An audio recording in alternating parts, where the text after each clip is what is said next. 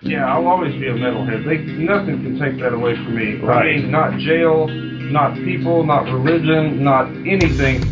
I'll always be a metalhead, metalhead, metalhead, metalhead, metalhead, metalhead, all right.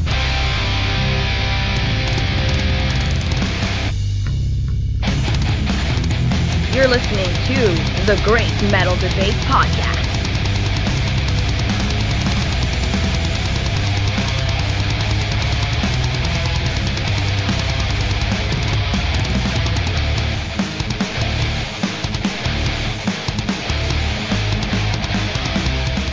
Welcome back, Metalheads, to another episode of the Great Metal Debate Podcast.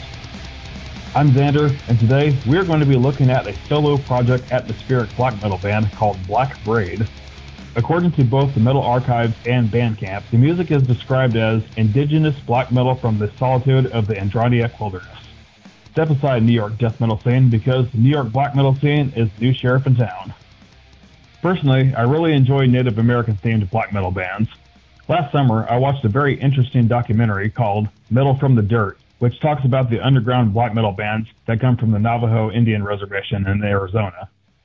Because of that documentary, I got into the band Mutilated Tyrant, and just last week, a friend of mine introduced me to another fantastic band called Nechichewin.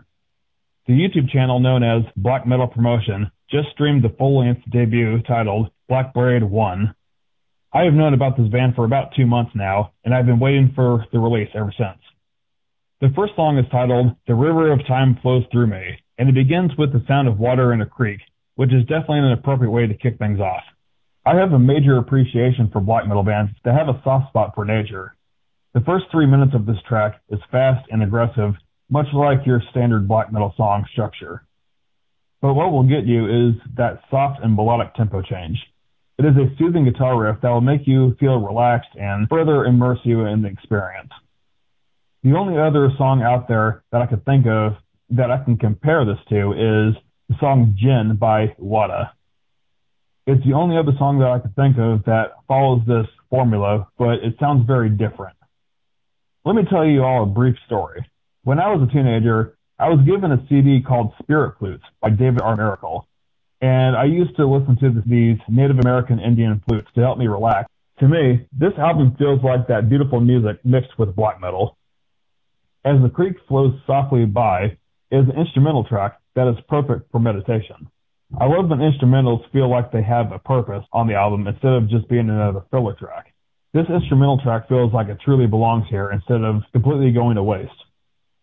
Sakandaga is the second song that was uploaded with a absolutely gorgeous music video, complete with breathtaking visuals of the wilderness.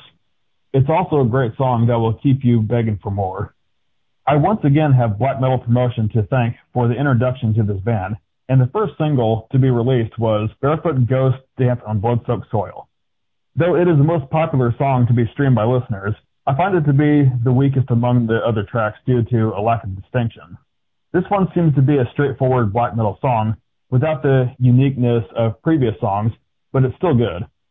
I do really like how the song ends with a gagging noise for the final scream. Then we fade into another instrumental masterpiece that doesn't waste anyone's time. It's a track called Warm Wind Whispering Softly Through Hemlock at Dusk, which has plenty of acoustic guitar and chirping birds to lead us nicely into our concluding song, Prying Open the Jaws of Eternity, which is precisely 10 minutes long. There's a lot to love with this final song, as it manages to pack in a large variety of black metal styles, including soft and slow parts, and sections that will be straightforward and in your face with maximum aggression. The first 3 minutes of this song has a very Death Doom kind of vibe, with a slow, long, drawn-out guitar notes and the dragging death vocals. The tempo then changes to a more upbeat and groovy black metal sound.